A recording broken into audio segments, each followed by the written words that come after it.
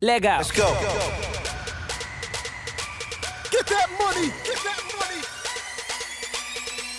money. Welcome back to another episode of the Double Up Podcast with Gene, a.k.a. the real estate guy, and B-Rob, a.k.a. the infamous CPA. This is the podcast about finance, real estate, investing, and personal and professional development. Now it's time to double up. Double up. Get ready for episode 19 with six-figure YouTube earner, real estate investor, and consultant, Ericka Williams. Yo, welcome back to another episode of the Double Up Podcast. It's Gene, also known as the Real Estate Guy. You can find me on Instagram and Twitter at __ Mr. Marshall. Yo, what's good, family? It's B-Rob, a.k.a. the infamous CPA. Thank you for rocking with us. This is episode 19 of the Double Up Podcast. Super excited to be back and active and looking to, drop some gems this episode. We have a special guest, which we're going to get into a little bit later. It's going to be a really dope interview, but you know how we always started. What's good, bro? How did you double up this past week? How did I double up this past week? Man, if you're in the real estate space in Chicago, you know, man, how these inspectors can be, especially when you got a property that had pre-existing violations. But nevertheless, man, I passed all of my inspections, didn't have no hiccups. Let's my go. electrical passed, my plumbing passed. Man, so hell, I'm just glad to be moving on to phase 2 of this project. Let's get it, man. That's dope. That's dope. How about you? Man, so for those who don't know and didn't see on Instagram, so I'm under contract for a duplex. It's going to be a full gut in the South Shore neighborhood of Chicago. So I'm super excited about that. So I haven't done the full gut yet. So definitely excited to learn, basically the full process from A to Z. And this is very similar to yours. Like it's plaster on the walls. Like literally we're going to be replacing everything, plumbing, electrical, HVAC, adding central air. We even got to cut down the tree. So I can't wait to cut down the tree. Like it's like, I'm like a kid in the candy store over here. So, really just that. Still been going really strong on the courses. I'm at about 13K for the month, but trying to get my numbers up, trying to reach that next level. So I'm trying some new things. I'm about to get into Facebook ads. And I'm about to get a little bit more consistent with using influencers as well to kind of boost my reach and my sales. So, yeah, that's what I've been up to. How'd you guys find the property? So we just found it through the MLS. So for those who don't know, like Chicago's multifamily market is crazy competitive right now. And like literally we knew it was automatically going to be a multiple offer situation anytime a decent property comes up in a neighborhood like South Shore where you can add some value to it. So we offered a little bit above asking and luckily we got it. So I'm happy about it. And I'm really ready to get the ball rolling because we're meeting with contractors this weekend to get some estimates. So after that, we select the contractor, and then it's just closing from there and getting ready to start the project. So there we go. I hope you got Tylenol and ibuprofen ready. It should be pretty good. I mean, I know it's going to be some hiccups along the way, but what I'm really excited about this go around is that since I'm a full-time entrepreneur, I can be on site every day. At least, stopping in just to make sure work is being done. I can do a much better job at project managing than last time when I was working, 70, 80 hours while still trying to manage the project and manage the contractor. So that's what I'm really looking forward to. I feel like I can perform to the best of my abilities this time instead of just going through the motions. Plus I got, the knowledge from the first experience too. So that's going to pay a lot of dividends too. Let's do this thing. Let's rock get into this the boy. interview. So like we mentioned, we got a super special guest, Ericka Williams from the Classy Client blog. She is a six-figure YouTube earner with over 3 million views. She has a real estate investment group with over 9 properties. Probably a little bit more now. Correct me if I'm wrong. They be watching, they be listening. Hold on a minute. No. Right. And she also invests in the trucking industry. So she currently owns 12 semi-trucks, and she does all of this while traveling all over the country. Maybe not so much while COVID is going on, but Ericka, welcome to the show. We're super excited to have you. Hello. Listen, I tried to get into the Chicago market, but I got to tell you why. See, my grandpa has like 22 rentals left. Okay. He's still up there. We try to keep his privacy or whatever. And it's exactly what you talked about. Them inspectors, man, when we started talking about, we go take and we're like, oh, grandpa, let's just You got some handyman came in here and worked on some of these. Like, Man, they crazy. Chicago's gonna hit us with the woolly hoop. We're gonna let these go. No. Y'all do have a very interesting market. Every time I come, I'm always surprised. Like, I just see a lot of opportunity for people, but then I also see like high unemployment in certain sectors. It's very interesting to me. Yeah, it definitely is. Like, even in these concentrated areas on the south side of Chicago, you have very high rising prices in these neighborhoods, but blocks away it might be poverty stricken. So Chicago is really block by block. That's what makes it really interesting. Like, you can have one very good block and the prices will reflect that. But if you go, 2 blocks in the wrong direction, you end up in a much different area with a lower level of ARVs. So you definitely got to be careful with that for sure. The best thing about there's a project I'm working on. I like trying to get historic pictures from like 1960s and 70s of Black people in certain urban cities. Mm-hmm. Man, when I try to go online to buy the ones for Chicago, they don't be cheap, but it's beautiful. You just see the people, the areas, the yards. A lot of these cities have such history that it might get lost if we don't keep it up with it. So yeah, for sure. So for those that don't know you, can you reintroduce yourself in your own words and just talk us through how you doubled up during your journey to become the woman you are today? Awesome. Hey everybody, it's your girl Ericka from the Classy Climb blog, author of The Smartphone Millionaire, How to Invest in People, Businesses, and Real Estate from the Palm of Your Hand. Why did I write that? Because I actually was doing it. I had a brick and mortar business coffee shop out in North Carolina. It closed. It was across from a historically black college. It was lit. I had a good time. And when I closed, I flipped a coin. I literally flipped a coin. I said, I'm going to go to Nashville, Tennessee. I'm going to go to Austin, Texas. And it's been the best coin toss ever. All right. So I got here and first things first, I was working as an apartment manager and I'm like, ooh, it's so hot. I don't ever want to do this again. And so I'm starting to read and educate myself on where to invest my money. I started buying Lending Club notes because I was like, hey, $25? I'm just buying them up. Right. I ended up having like 600 notes. I was like stunned. And I had a guy, we worked in an apartment complex that was beautiful. And it was going through a change. They were painting, they were doing all this stuff. And we said, look, if you just hire a painter for $50,000 a year, it'll save the complex so much money. Now I'm a billings manager and I'm just doing the math. They looked me dead in the face and was like, okay, we're just going to outsource it. It'll be fine. Well, it ended up being that year that over 175 doors people moved out, tenants moved out. Now this is over 622 unit apartment complex. So it was huge. Right. And so for 175 on a normal summer, hey, that's okay. I mean, we just get more people in. But this summer, you're painting, you're changing colors, and you're putting stainless steel in there. So it was eating them alive. Yeah. The guy who had the painting outsourcing contract would walk in there. He like 32, he'd be strutting in there like, like he just getting so much money. So something that originally was going to cost him, $75,000 outsourced for the summer, he ended up getting that guy $350,000. So I immediately called my friend Andrew Bryant, was like, hey, we started a painting company today, right? So we ended up like really just like getting leads, getting painting indoors and just sending people to do the contracts. I'd be at my apartment with the phone because sometimes people be like, I don't know how to use this Stripe. So it allowed me to have that freedom to be at home, making YouTube videos. My friends used to laugh, like, all you do is make YouTube videos and eat tacos and hang out. I'm like, yes, that's what I do.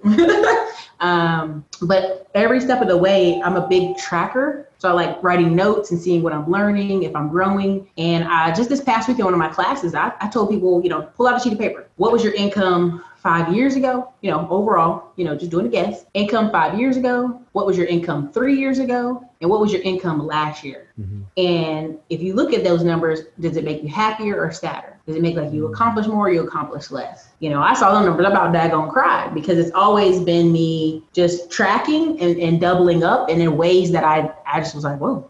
Because when you start doing the videos, at first people say, well, you're not getting a lot of views. Why do you still do YouTube? Because I go every day, somebody go and watch a video 3 years ago, 4 years ago, boom, they bought something. Tell me where else on the internet where somebody can go see something for years, still take action, still reach out to you, still contact you, still buy stuff from you. It's something you did years ago. I've had people a lot of times go, man, you look so different in person. And they don't watch all my old videos. I'm like, honey, that was years ago. I don't look like that no more, right? So I find that YouTube spilled over and created this really great abundance for me because I would bring people on to talk about investing, their investment clubs, their investment groups, and people be like, yeah, that's good and all. I just want to invest with you. like what are you investing in? Can I partner with you? And so that's kind of how we had the journey the past 2 years of the trucks and all the real estate all over the United States. Where do you think that initial drive to become an entrepreneur came from? Man, family. My grandpa owned a juke joint and had the farm.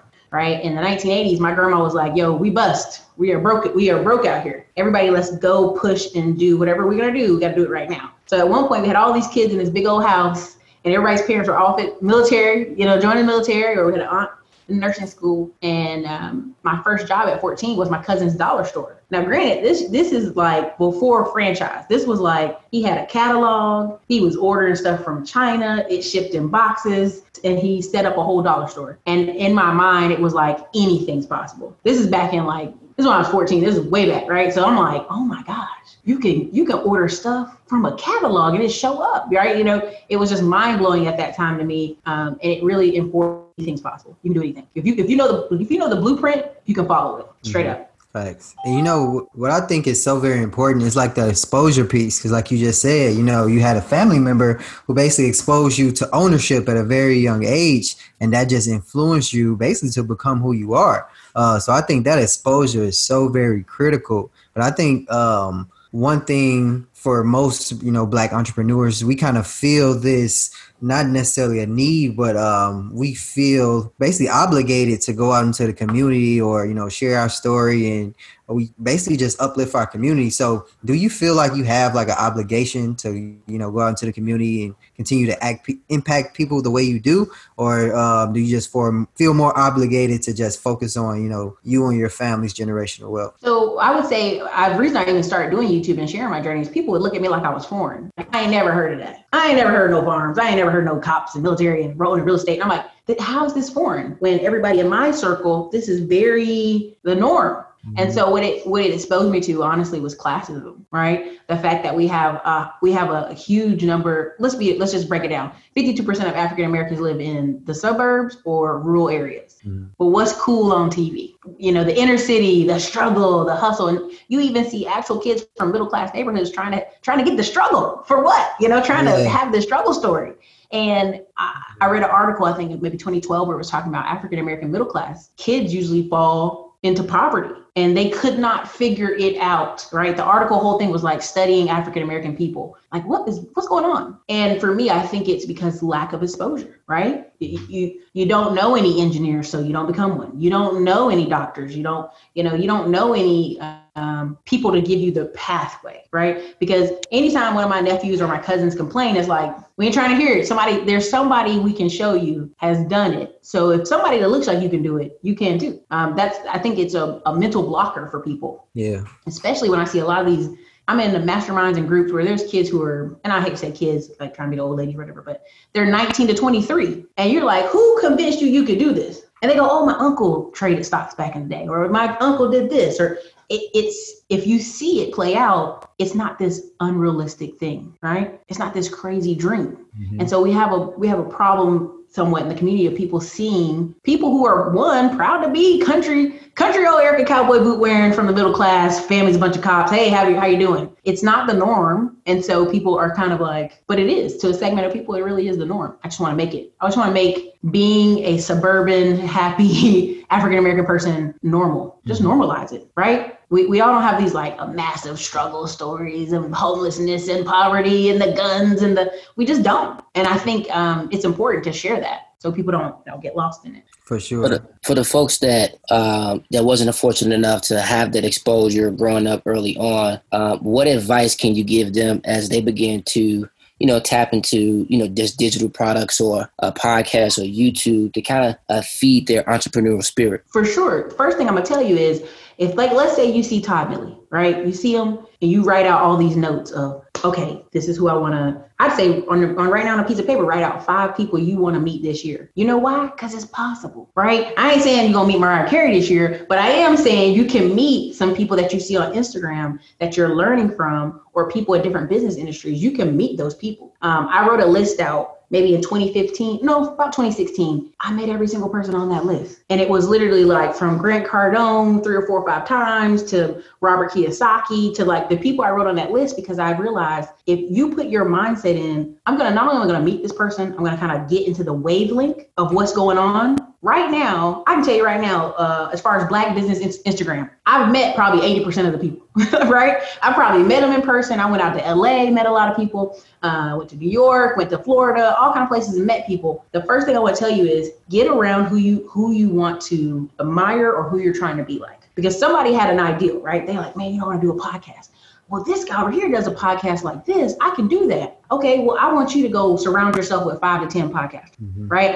One of my clients was a sports guy, sports nut. And he's like, yeah, I could do so much a better job. I'm like, if you think that, let's write down 20 sports podcasts that not only either you want to interact with, you want to be around, or you want to outgrow. To this day, and I can't disclose because NDA, but he is a bigger sportscaster online than sometimes Fox Sports. Sometimes Fox Sports Online's got 200 people watching it live. I have 400 people watching my live. So you got to understand that any number you're thinking is, oh my God, I can't reach it. Write it down. You can meet that person. You can connect with them. You can get that information. I think that's facts. And I know Todd Milley, he spoke on that as well. Like he said something on Twitter one day, was like, if you want to sell $1 million in courses, get around somebody who's selling $1 million in courses. And that's what made him probably link up, with Chris Johnson. And now he's just going crazy with the courses. And I think that's so very important as well, because the company you keep really kind of determines where you're going to go. Because if you're around a ton of people who think like, damn, okay, making $50,000 a year is amazing, you're probably going to make $50,000 a year. But now if you're around people that think like, $50,000 a month is a bad month, like you're going to have a totally different mindset. Those are the type of people I'm trying to get. Exactly. Listen, 50K can be a bad month. I remember I was in a group of people and I was talking about, man, one of my companies only made $250K so far this year. It's a bad year. They were like, only? And I was like, you have to realize as you move up, there's new problems. Yeah. Right. When you have 2 trucks, when you have 12 trucks, it's new problems. Right. When you working on 2 rental properties out of state, it's some problems. When you have 9, it's real problems, Right. So as you elevate, you should be elevating your circle.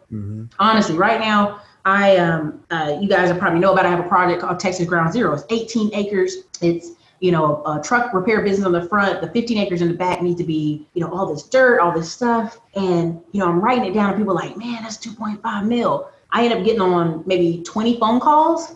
Within an hour. People are like, yo, where we write a check? Where we write a check? But it didn't start that way. It started for me showing a track record, proving people I could do it, proving I can handle it, showing that I have accountants, I have outside third-party people checking my numbers. I have, I'm building these relationships and consistently and love the integrity of my name that I will do that. I will make sure this project happens, right? It starts from you connecting. My biggest thing for people, if they don't never get nothing else from anything I do, is capital and relationships. How you treat people, how you talk to people matters. How you interact with people matters. People will remember how you said something to them 5 years ago. Yep. More than anything you do. I've had people go, well, yeah, I used to think you were real this because I met you a couple years ago and I'm like, I don't even remember that. I might have been on my way to the bathroom. I wasn't even trying to be rude to you. I might have just been busy. People remember how you make them feel. That's true. I've had people block me on Twitter for something I liked a button. I ain't even a good Twitter person. I'm like, I don't even know I liked the button. Did I like it? So you have to realize capital and relationships matter. So you don't always have to have the capital, but if you don't have relationship skills, gotta have a rough day. So while we on the topic of relationships and people, on your Instagram, you mentioned how becoming successful takes knowledge, patience, and a ton of effort. And one thing that caught my attention is that you mentioned systems matter and people matter. Can you touch on the importance of building profitable and successful systems in conjunction with, managing and building relationships? So at this point, I've built 3 6-figure businesses. And I'll tell you right now, I'm a creative person. There's a great book, everybody, if you ever check this book, it's called Rocket Fuel. And what it breaks down is there are 2 people. You're not both of them. There's just no way. There's a visionary and a manager. Sometimes we call the manager an integrator. With any great business or great teams, you have somebody who's doing all the paperwork, who's doing all the, this is how things get run. And then you have this creative person that's a visionary of how it should go. Like, this is the ideal for the project. and someone's working on the other half. I know for myself now that I'm a visionary. I am not an integrator. If something happens, if it's paperwork, don't call me. I don't know, right? I know my strengths and I know my weaknesses. And so what I've learned in that is 98% of the world runs on systems. Point by period. Like you can want to stay up at 3 o'clock in the morning, and that's fine. But your staff, 9 times out of 10, are going to want to come in from 9 to 5. They're going to want to work from 9 to 5. The bank works 9 to 5. Most things you want to interact in still have a 9 to 5 mindset to it. So if you know that, create a system so even though your staff comes in 9 to 5 and gets a ton done, you can go off and be creative all day and all night. But again, you have a system in place to keep the business running with or without you. I'm planning a sabbatical here pretty soon, and the staff is like, whoa, she wearing us out, because I'm already putting SOPs for August, September, October, November, December. Like, we already have what we doing for Christmas. Like, what videos are planned, because there shouldn't be a guess. Do you see what I'm saying? Like, I can be creative and change my mind tomorrow, but guess what? They should have a structure. Yep. People like structure. Thanks. People like knowing they're going to get paid on Friday. You know, I've been in businesses where I didn't get paid for 2 months. I was like, it's all good. And people like, my paycheck didn't hit at 9 a.m. on Friday. Oh, Lord, help us. And you'd be like, well, check it again. An hour later, it's there at 10. You know what I mean? People like structure, and people like systems, and systems help you make money. Spot on. So let's get into some real estate.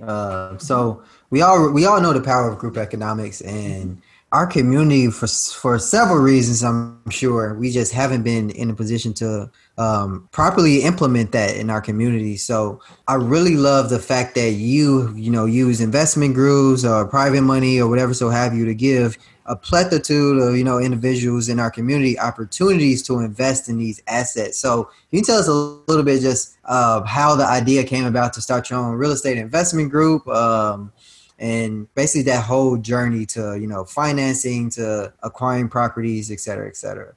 So part of when I learn a system, I go, okay, this is the system. What does it require? So when it came to semi trucks, I was out there and I was going, man, I'm looking here at a system where majority of drivers are Black and white and Hispanic. The majority of owners are not Black. The majority of brokers, everybody you can think of, the levels you can go to, brokers, people, shippers, connections overseas. A lot of immigrants are into trucking. There is just money moving all over trucking, and it's immigrant heavy. And I'm a follower of immigrants because I'm a military kid, and it just the ebbs and flow of a military base. Immigrant folk gonna be all right. If something happens tomorrow, they're gonna figure out a way. And there's a whole story with that. But basically, when I started noticing, okay, everybody at this level and people who own truck parking are immigrants, that's where I need to be. So when I started owning the truck, it made a difference, right? So I would call up places and they go, I'm looking for Mr. Eric Williams. Can I talk to your husband?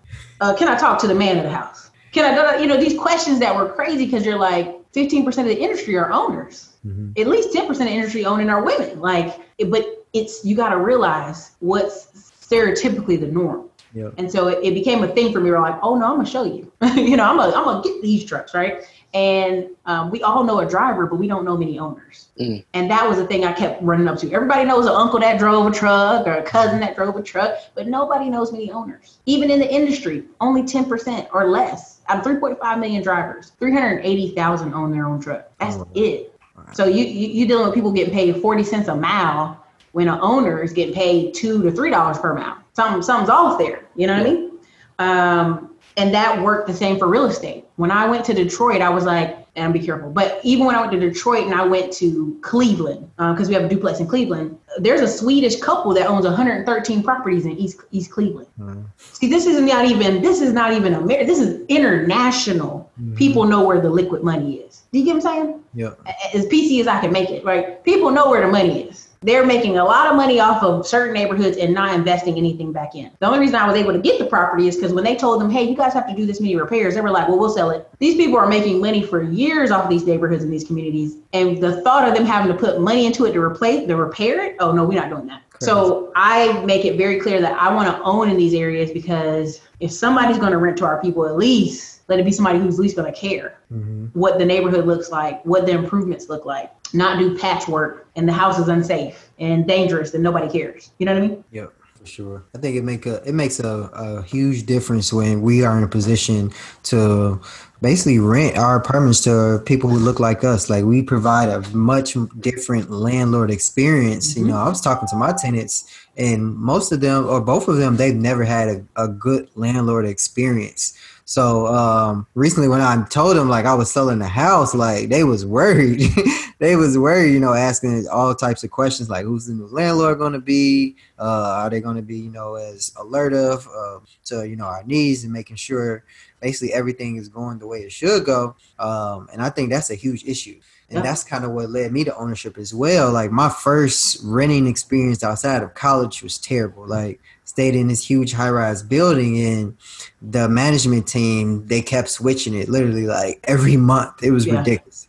It was like it was a real shit show. So that really pushed me into ownership. And I hope, you know, sharing our stories like this can help push other, you know, Black and brown kids back into our communities to own things. Like even if you don't want to live there, like own something there. If you're going to hire a property management company, really do your due diligence to make sure the tenants, both yours and the tenants' needs are met. So you're providing that good experience. And that's just one easy way we can start to take back our communities. I mean, prime example, my cousin in Fayetteville, where my aunt lived, my oldest aunt is like 75, my youngest is 50. Whole story here. But anyway, so like the houses around her, my cousin owns all 6. So as they would come up for sale, because the neighborhood's dangerous. He'd buy them for like $35,000. Well, now they're worth $80,000, right? So he has all these houses around his mother, so he controls who the tenants are. He placed elderly people from New York. Most people that come down like, oh, I'm retired down south, cheap rent. And that would be her neighbors. Well, he'd also park his police car there. So he changed the tempo of those 6 houses around his own mother by being the owner, right? Prime example, even in Houston right now, in Houston, and I think Fifth Ward, if I'm mistaken, like I think 80% of all the houses owned over there are owned by five families who are not minorities. So when you say, why does this neighborhood look like this? Why do the streets look like this? Why are the homes not taken care of? It's not always the hood. Do you see what I'm saying? It's not always the people living there for the reason why. And so I want people to understand like the power in every month giving $1,000 of your money somewhere. You know, it's powerful. Like you're creating a dynasty for their children's children, right? My cousin barely works because his father owns all these rentals in Fayetteville. Like he works, but he ain't really working. Like he like a matter of time here, you know what I mean? Like he's just doing the math on time, you know? Sure. To piggyback on that, I think a lot of folks, they're so concerned with receiving and they don't practice the approach of giving. The more you give, the more you receive in your own individual life. And that's the universal law of reciprocity. And I think there's a bigger initiative that folks need to have when it comes to ownership. It's not just essentially about, you know, increasing your cash flow or net worth. You know, it's really about providing affordable housing to individuals that, one, need it, and also being able to redevelop urban communities that need attention the most, right? We talk about our people that look like us struggling, but we have an opportunity to play an active role in being able to, you know, give them some sort of platform to be able to speak from. But without furthering our education in the realm of ownership, we'll never know. Well, I think a couple factors play here, and people get mad at me. I'm devil's advocate or whatever, but I think the lack of marriage plays a huge role in it, right? Because if you're a single man all the way to 35, there's no really incentive for you to do what? Why buy a bunch of property? For who? Why not just live in a nice condo and have a nice car and enjoy your summers, right? Even if you're a woman, okay, well, I'm just gonna wait till I get married before I buy something. So now we have, you know, a community, a generation of people who are waiting for someone to come in their life before it makes sense to buy, right? When you have counter communities who are getting married, not just white, Indian, Hispanic, 23 to 27, and they start buying stuff. So now, and I can tell you this off of just 6,000 paid phone consultations, a lot of the phone calls were like, we just got married at 32. She ready to have a baby. Well, we want to buy a house and we got these new cars and we got student loans. You starting with a whole mule on your back versus old girl and old boy who started 5 years ago. They done paid her loans off now. They done paid her car off now. She can have babies and stay at home now. You talking about how much daycare costs. See what I'm saying? It matters. And we play big in our community like, oh, no, you don't know. We play that game, but it's dangerous because it's generationally dangerous, right?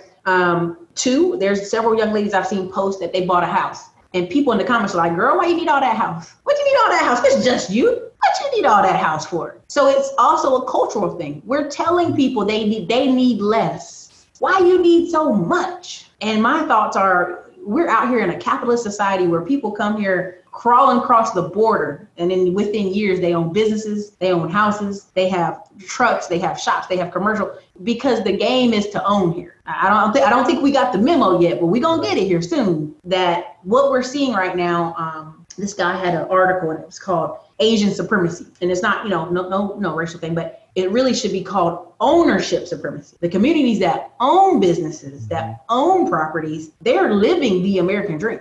Just quick numbers: 1 in 10 Asians own a business, 1 in 34 whites, 1 in 54 Hispanics, and 1 in 808 Black people.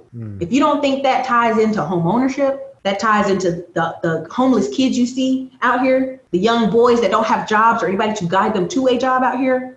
If you don't think that plays a role in it, I don't know what to tell you, because I really can't wake you at this point if you don't see it. Yeah, and those numbers you just hit out are just emotionally just staggering to even consume. And let's be 100. Now everybody can't see me. I don't know if y'all want to make this a video. What is a business? It's a piece of paper. Right. It's a piece of paper, y'all. Like I literally have to fight people on the internet when I talk about, well, just go get your LLC. Oh, wait, what about DBA? Well, what about this? I'm like, $100?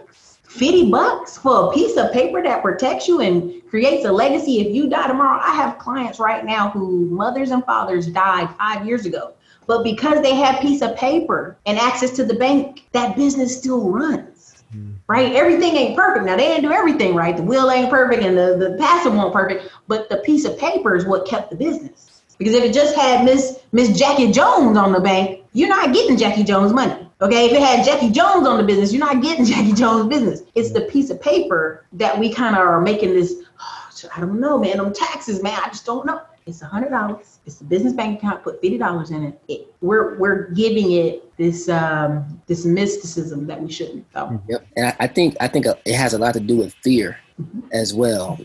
False expectations appearing real. And everybody's worried about, failing, or they're too worried about, what to do next. Just get started. Yeah. And I think that was one of our first episodes where we just talked about just get whatever you want to do, just get started and figure the rest out later. Mm-hmm. Well, so, even starter homes, think about it. When you talk, listen, I'm going to just keep it 100. I talk to a lot of Black realtors and they go, the reason they work for whoever, because a lot of times they try to talk into the Black community. People are like, well, I don't want that house. I want the $400,000 house. Well, baby, your credit and your money is the $120,000 house. This is called a starter home for a reason. See, nobody wants to look like they're starting. See, they 35 now, they got the kids now, they got the man now. I need the big house, but you haven't put yourself in position yet. Again, it's we have a cultural people starting a little bit late, and we really embrace it. There's I can't remember the hashtag on Instagram, but it was all these people getting ready to turn 40, and it was all these Black people like, look at my body, look at my hat, look at my clothes. I'm like, where the families? Where the red rings? We got a bunch of people talking about they turning 40. What's this? What kind of hashtag game is this? I don't know. That's just something I've noticed lately. What do you recommend for a young entrepreneur that's chasing financial freedom? Should he or she have a focus on increasing their cash flow, or should they focus on increasing their capital first, then their cash flow later? I'm going to say first, you got to know your numbers. So let's say you work a job and you're making $52,000 a year, right? But you only need like $2,000, $2,500 a month to make it. Now, depending on your city, that could be doable. Some people not, right? Let's say you just need to have your rent and your car covered, maybe in your student loans. If you know that number, now you're dangerous. You can choose to go left or right. It's your ball. It's in your court. So let's say you make $50K a year, but you only need 20 really. So now okay, every month I got an extra couple thousand I can do this or that with.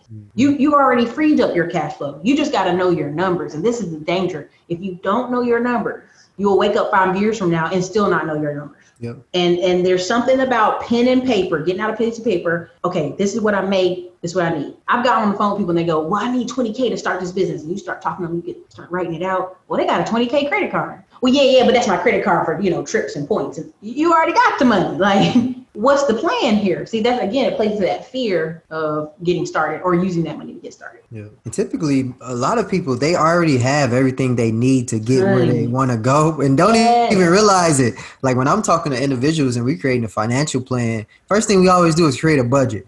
and we find so much money that they didn't even know they had because they never wrote it down to actually visualize it. Like people literally like, damn, I'm supposed to be saving. I can save $1,000 a month. Why don't I have any savings? Like you spend it all. You spend it all. You don't plan for it. You never really, put a plan to it. So now you just kind of just let life take you or take your money wherever you see fit. And then, those emotional feelings are going to be attached to it. So now, since you don't got a plan in place, it's like, damn, your emotions is going to guide every decision. So that's why it's just so very important to plan, like putting things on paper, or if you're more visual, like get a big ass whiteboard. Like I love my whiteboard. I got a whiteboard now. I've been putting all my ideas. Like at the beginning of the day, I'll literally like just do a brain dump. Just put a bunch of ideas on it and select one or two that I'm going to pursue. So just finding different ways to get yourself going, but definitely having that active plan is just so essential. You said something similar like that on your Instagram. You said like, if you don't know where you want to be in 5 years, you are already there. I'm like, already there. That's crazy. That's real deep. Have you ever talked to people and you be like, oh, so what you doing next year? I don't really know. Just gonna live life. Get comfortable. People get comfortable all the way to 35. You be talking to them like, what you doing? I'm just gonna be comfortable. And like, here's the thing: God didn't put you out here to be comfortable every day of your life. I don't know who's selling that dream, but it's a lie. There will be some work out here. What I love about what you said about the whiteboard, there's a whiteboard in every office in both these buildings. Yeah. In this office and in this office. I want everybody in this office to have an opportunity to get on there and write it out, right? If you're getting stuck, you need to write it out. Something's happening, write it out. There's a lot could be said about being comfortable, but I'm gonna stop. They selling that dream because it's so easy for people to buy it. Yes. Everybody wants what's easy. Nobody want to work for something. And Brian mentioned this in one of our earlier podcast episodes. He said there's so many people walking around with a microwavable mindset and they want instant results. And once we realize that the quicker that you get to where you want to go, the quicker it is for you to not be there next year or 2 years from now. And there's beauty in struggling. There is so many different experiences and exposures you have with not only just learning from your mistakes, but not taking the quick route. And I'm a strong believer in having, mentors and tapping into your resources. But so many people don't even want to do that. They just want to get rich tomorrow. They want to have wealth tomorrow. See, the craziest part, which this is what people don't understand. See, little middle class spoiled kids like me, we like, oh man, it's not, we'll quit. We'll be comfortable. We'll quit. It's the guy or girl who doesn't have a lot of money right now. And they're searching every day. If they'll pick a thing and dedicate to it, in 2 to 3 years, their shine will outshine ours because they're starting from one, a lower point, and two, the desire to get there is stronger. Mm-hmm. I meet a lot of my friends from back where I was at, they chilling, they coasting. A lot of my engineer friends, there is no drive to go do something greater. They're like, well, I just want to maybe get a few rental properties and relax, They already done what they drive. I meet kids who really come from struggle areas, and in 5 years, their trajectory is like, because they're ready, they're soaking it up like a sponge. So you have to also pay attention to the microwave mentality is because they're seeing people on the internet. What you think is a overnight success. Oh, Ericka, you did that 2 years. No, baby, this has been a 7-year journey, like making YouTube videos where 200 people watch a video. Yep. 90% of all YouTube videos get less than 1,000 views. So when I get 3 or 4 grand views, I'm like, yeah. And people are like, you got that little small channel? I go, well, this little small channel made us $1 million. It helped raise almost $2 million. So I'm going to just keep on being happy about my little channel. It really just speaks to the power of consistency and believing in yourself too as well, because a lot of people, when they're not getting those views or they're not getting those likes or those followers, they attach they basically have an emotional attachment to that feeling as well, because they want to see that traction. So it can be kind of tough, when you're getting out the mud, when you're just starting out, to see yourself not getting a ton of traction. But you got to realize you got to play the long game. Like Nip say all the time, like it's a marathon. Like it's not a sprint. You got to continually day after day put one foot in front of the other and just get better every day. Like if you can try to get better every day in some way, shape, form, or fashion, like you'll be leaps and bounds ahead of your peers. And that's what I tell people all the time. Like let's try to get better every day. Make sure you're focusing on yourself in terms of promoting yourself like every day. If you got a business or a product, you're not promoting yourself every day, like you missing out, because it's billions of people on the internet at all times. So if you're leveraging that day in and day out, like you're reaching more people every day. Now you're giving more people the opportunity to, buy your product or get impacted by, whatever you're selling or you're teaching. And really the sky's the limit at that point. But for some reason, I found as well that in our community, we have an issue with selling and promotion. It's like we always dim in our light for some reason. Maybe it's a self-confidence thing. Maybe it's from environment. I don't know what it is, but that's something we need to change like ASAP. Well, I think it's sales, right? Sales in America has a bad name. Yeah, sales in Europe, in Russia, in Asia, you the man. You are the man. If you are a salesman, you are the man. You make the company. Like this the owner, but you make the company. You are the salesman. See, in America, we like, oh, salesman, car salesman, used car salesman. We dim down the salesman. Grant Cardone. See, for a long time, people don't realize Grant Cardone had a very normal, boring, normal guy think. It wasn't until he became Grant Cardone, putting a cigar in his mouth, doing all that weird stuff, that now people are like, oh, I hate that guy, right? But it got your attention. Yep. So he did what he was trying to do. He got your attention. If you ever go to one of his one-on-one boot camps, you're like, it's very normal, right? So it's part of a American thing, I would say, like to not like sales. Because in other countries, it's like, hey, I'm gonna keep asking till you say no, kind of thing. Right. Even go to the islands. When you go on tourism, they be like, hey, you want to get this? You want to go snorkel? $30. I'm like, nah, I can't do it. 20, 15. Get all your whole crew. 25. Your whole crew. All right, okay, we'll go. We'll take it. Fine, we'll take it. I mean, it's just it's an American thing. What's the biggest lesson you learned investing in real estate? Woo, man. So I had this terminology that I realized I keep going back to. All roads lead to real estate, right? People to this day will fight me on this, but if you look back, our family had a lot of ups and downs in the 80s, and we had this one big house that everybody kept falling back to. Anytime something happened, you go back to the house. If you had aunts and uncles with properties, you go stay with them. In the South, if you pay attention, there's a lot of northern cousins. Something go wrong, they come back down to the South to somebody who has a house. They come back down to cousin Jenny's. They come back down to South Carolina. They come back down to North Carolina because all roads lead to real estate. If you can't control where you live, if you can't control the roof over your head, it dictates a lot. And for me, what I learned is, one, you have professional tenants. We have a tenant right now in Detroit going on 8 months free rent. I mean, old girl made that system work for her, and she has a job. This is how I can't understand the mindset go together. I'm like, got a job. There's no reason, right? So, and also what I learned about real estate is, I make this joke, one monkey don't stop no show.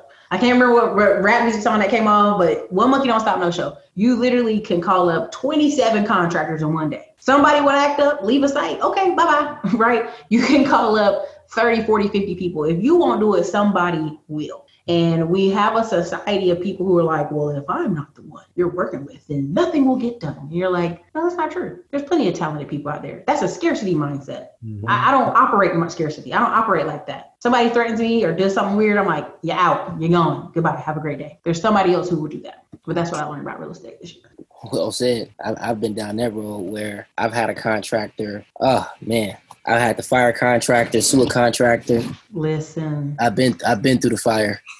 and the thing about it is they know they're in a position of, it's such a lack of skilled labor. Like right now I have a remodeling company. It's stuff I do on the side people don't even know about, right? So, because I send the leads out. The lack of people who can just do basic stuff, right? Like when we had our painting company a couple years ago, I would send them out and they do a fence repair or they do painting inside. And people call back like, can you get the gutters? Can you get this doorknob? Can you get this lock? It'd be just the most random little small things that maybe if they watch YouTube, they could get it. But that's how lack of handy people are right now. They don't even know I don't even know what the screwdriver, I think somebody posted on Instagram the other day, like really upset me greatly. It was like, I have these 6 boys and I just showed them, they didn't even know what sheetrock was or how to change a doorknob. Oh, man. And I'm like, sheetrock? You don't even know? I mean, like Hispanic community, if I say sheetrock, a 12-year-old come out with a sheetrock in his hand, like, this? He started ready to put it up, right? It's like, I mean, this is Texas. My nephew, knows that she graduated. So when I see these young men out here who don't know like these really basic skills, it makes me worried because it just creates this generation of, like right now, if we just do the math, the average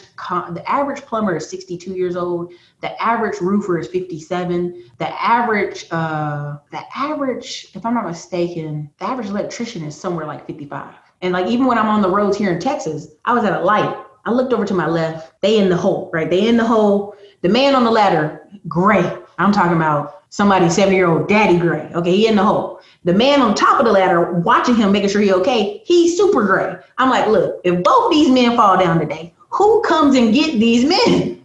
Because we have a lack of handymen. We have a lack of people who have skills and trades, and it's going to come back. It's going to come back strong. These next 2-3 years, what you're going to see is a big, you're going to have a kind of a separate society. You're going to have some tech folks and some people with some trades, and they're going to be doing just fine. They're going to be making a lot of money. Right now, everybody's stuck at home for Rona. I've called up maybe 20 contractors here in Austin. All of them got 5 to 6 weeks out. Like, hey, I can't even get to you, baby. Yeah. I can't help you. In Chicago, people are super busy. Like, man, super busy. It's crazy right now. Yeah. So that's just my 2 cents on that. All right, moving into the trucking space. Mm-hmm. How does someone that's been inspiring to jump into the trucking industry, how do they get started? First things first. Why are they interested? What's the numbers they trying to look for, right? You need to know what you're looking for. Now, there's one guy, he cracked me up. I follow him, and he be on Jamaica every weekend, just living the life. And people, I'm like, y'all, yes, he has one truck, but he also has rental property. So balance that. You're not just living crazy off one truck. Mm-hmm. I think for me, if you want to get in trucking, 1, first educate yourself. 2, yes, talk to some local truckers, but be very aware. I get a lot of calls from people. They go, well, my uncle's a driver, and he said ain't no money in trucking, and it is bad. And I said, well, what does your uncle do? He's a driver. I said, that's right. He's a driver, not an owner. He's a driver. So what you need to do, you need to talk to somebody who's an owner. Now, can your uncle give you amazing information on, is this truck good? Is this a quality truck? Is it running? What are the needs of it? He can give you all that data, but he can't give you that perspective of ownership, right? So there's a big thing I tell people, 20%. Now, what does this 20% mean? If I have a truck, and let's say I have that 90% of all trucking companies have 6 trucks or less. 97% of them have 20 trucks or less. It's only 22 companies that have like these huge number of trucks that get invited to the White House. So the guy with 6 trucks can make $1.5 million a year.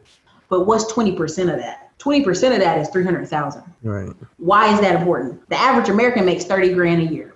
1 in 5 households have $100,000 a year.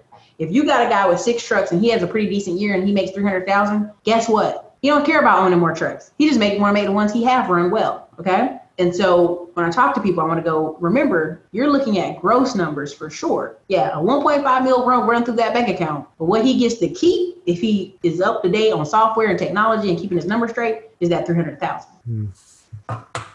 So just you gotta know what are you trying to make this year, right? If you're trying to make an extra 20, extra 50, okay, let's talk about it. If you're trying to make racks on racks on racks, sir, I'm gonna need you to come off Instagram. I'm gonna need you to stop it. If y'all saw my Instagram post where I had a truck where water collapsed the trailer, okay, the tow bill was $30,000. Okay, see, people don't talk about that part of it. Okay, I had 4 trucks go down at the same time on the same day. PA, New York, Texas, Dallas, 1 in Louisiana. Oh man, that costs to be the boss, right? So it's not just the glam. I always like, hey, you want an extra $1,000 a week, baby? Hey, trucking. You want an extra $5,000 a week, baby? That's some crack. I don't know what you're talking about. That's not trucking. But it's crazy, like the mindset people have, like just because of the environment. Like I was talking to one of my homies I grew up with, and he said he wanted to get in trucking, like he about to get a CDL. And I told him, like, yeah, that's cool, bro, but like you could just own the trucks and you don't need your CDL. Like you don't need to know how to drive them. Just hire somebody else to do that component.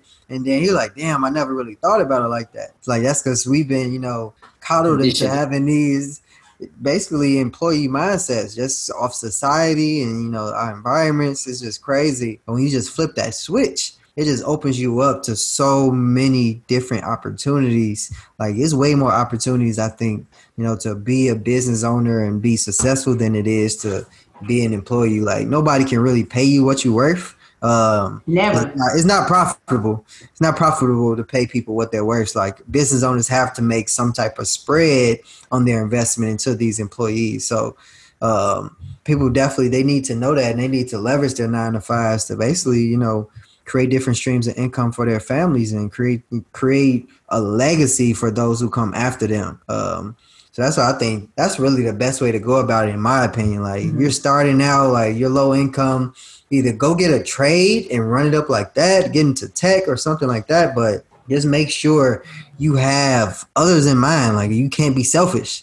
Like you gotta hustle for your last name. Like at this point, it's a requirement. It's really a requirement. It's we're at an ownership society. About your feelings and all of that. Like you got to think about who's coming after you, and I think that's so important. So important.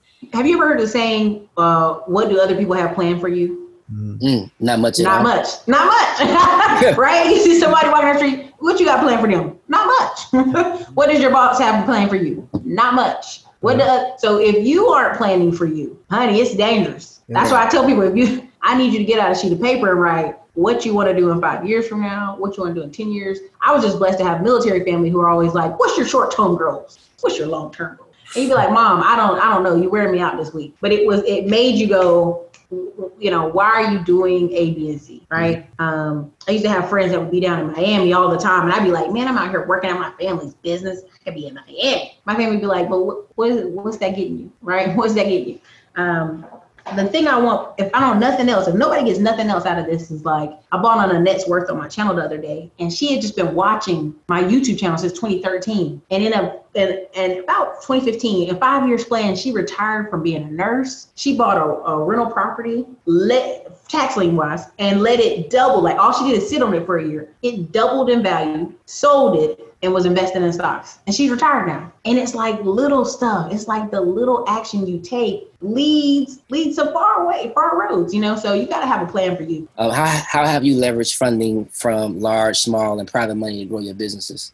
So the best thing I want to tell people is private money is the way to go. Yeah. Why? Because the terms are better. Again, it's that relationships proponent. Biggest thing I can tell you right now, people's paperwork is so janky. If you're an accountant right now, you're going to be rich the next 2 to 3 years. You know why? Because 60% of Black people alone that own businesses could not even apply for the PPP because the paperwork was janky, right? We got a thing called Main Street lending coming out right now. If your business just made over $64,000 a year, you can get times 4. So let's say hypothetically your business made $100,000, you can get $400,000 loan. Don't pay anything for 2 years on, right? If you made $400,000, your business can get 1.6 million. But if your paperwork was janky, you can't get no money. You can't get no money, okay? So the biggest thing I see coming, especially in our community, is the rise of accountants, the rise of people who can help people do QuickBooks, put apps together, tracking. Same thing with these trucking companies. The trucking companies that are surviving right now have software that tells them, hey, something's wrong with the truck. Truck's making noise. This is coming up in the future. Same thing with real estate. People know when their taxes are coming. They got software telling them, okay, tenant paid on time.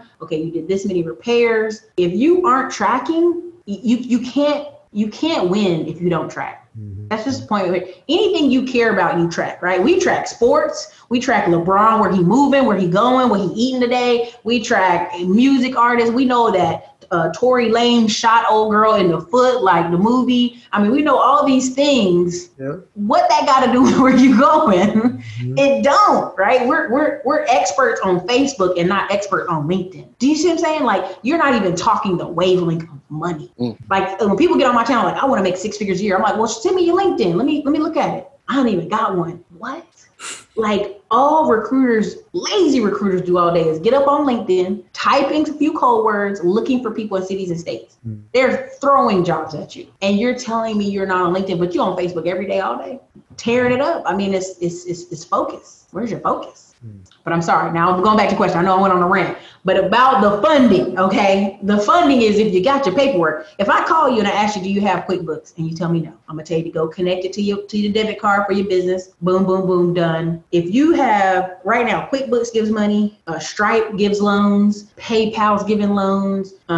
if you find a bank that has 4 or 5 branches or less, honey, you're talking directly to the president. Like I went over here in Lakeway in Austin. It's a suburb of Austin. I went to this branch. There's only 2 branches. I just flipped a coin and went to the first one. It was closer. Went to it. I'm sitting there talking to the vice president. She's like, oh, who told you to come over here? I'm like, nobody. I looked your bank up. Okay, well, you might as well go ahead and talk to Fred. I go talk to Fred, the president of the bank, who can issue that day $150,000 out.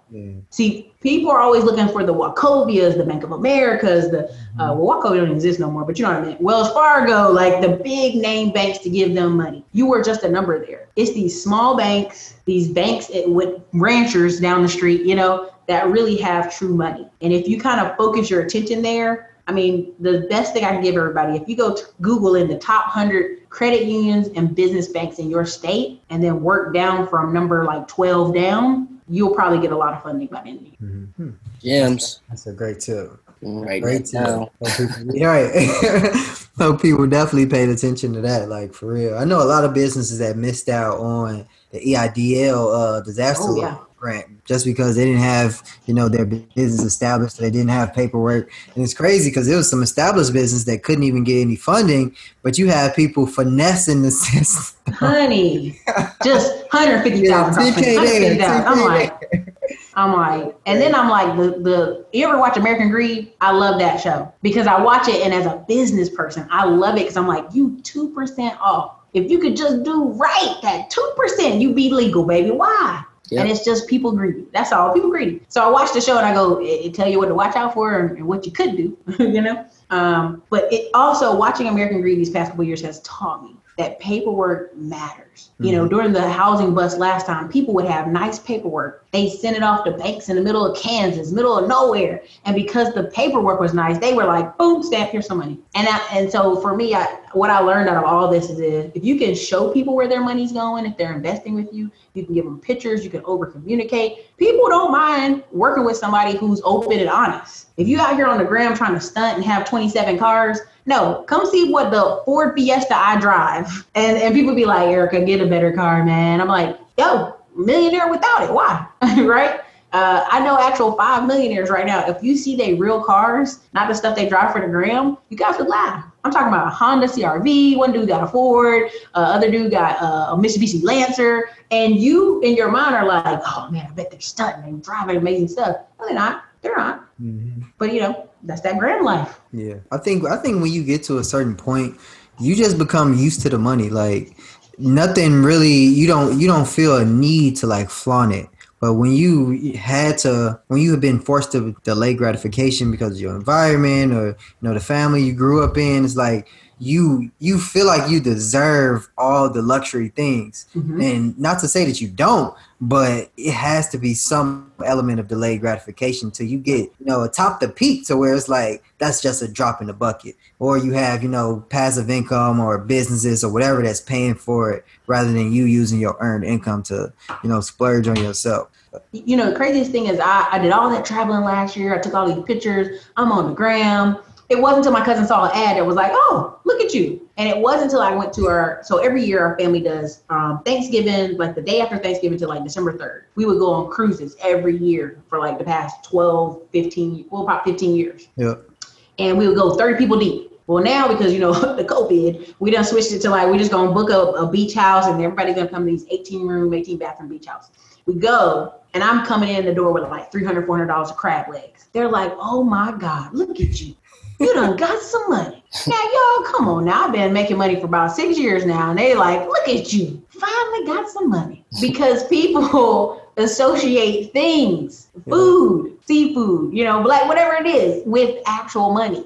They don't really like associate daily. You get it up, living your life how you want. There's like 6 employees that show up every day to work for you. You're like, what? Like that doesn't compute as money. So they want to see it. They want to see like tangible things. Some crab legs. Bring the crab legs. Why do you think we've been conditioned to be like that, though? And I'm going to be careful. I think, honestly, it's like when you live in a society that's like ugly to you, you want to have good times with your family, right? So there's an element of it that's not terrible, but in excess it is. right? In the South, it's very popular to go to cookouts and people cooking good food.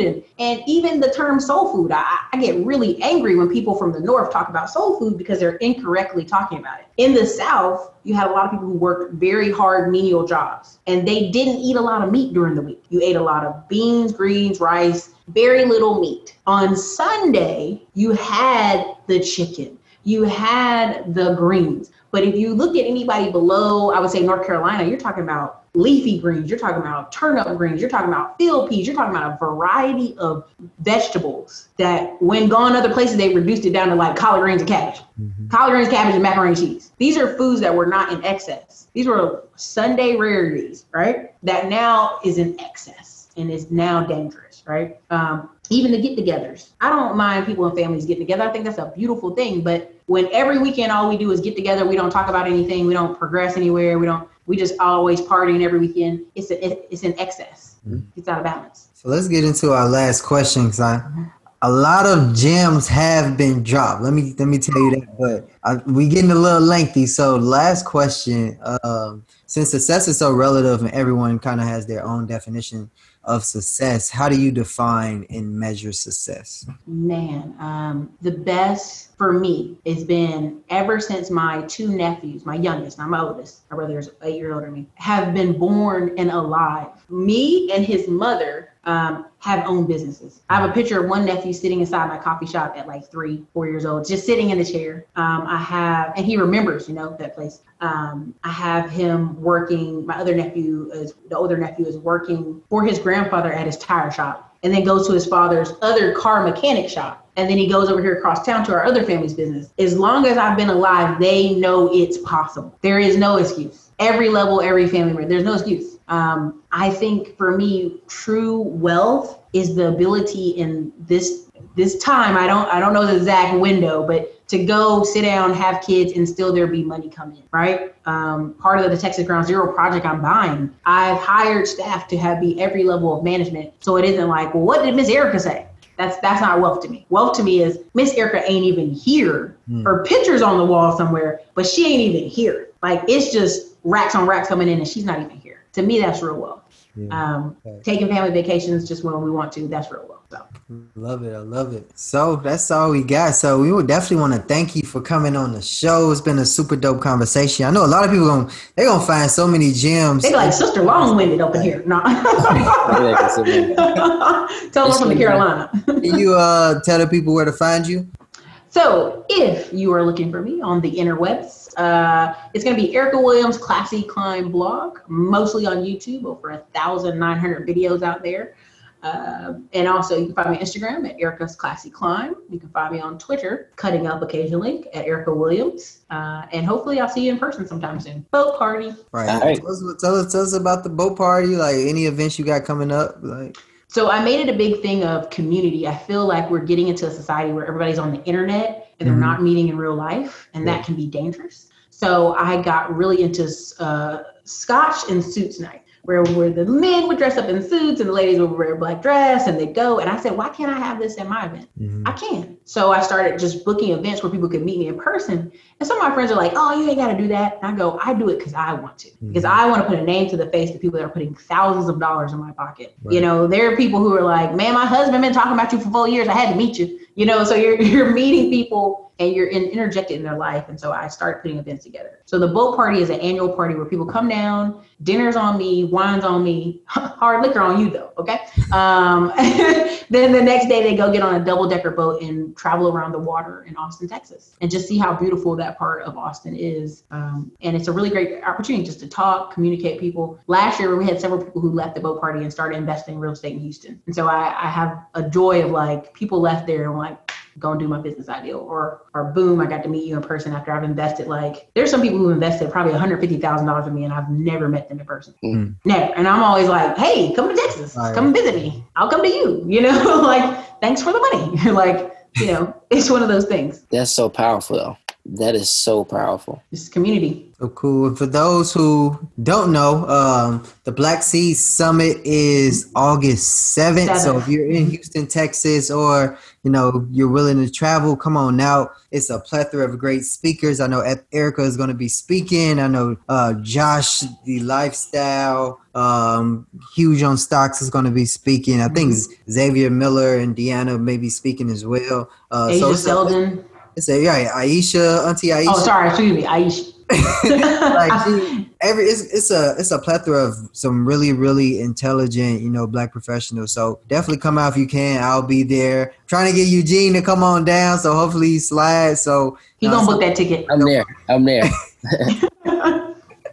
But Ericka, once again, thank you for coming on the show and sharing your wisdom, and definitely looking forward to seeing you in Texas in a couple of weeks. Listen, we'll be chopping it up in Houston. Enjoy the rest of your evening, and thanks again.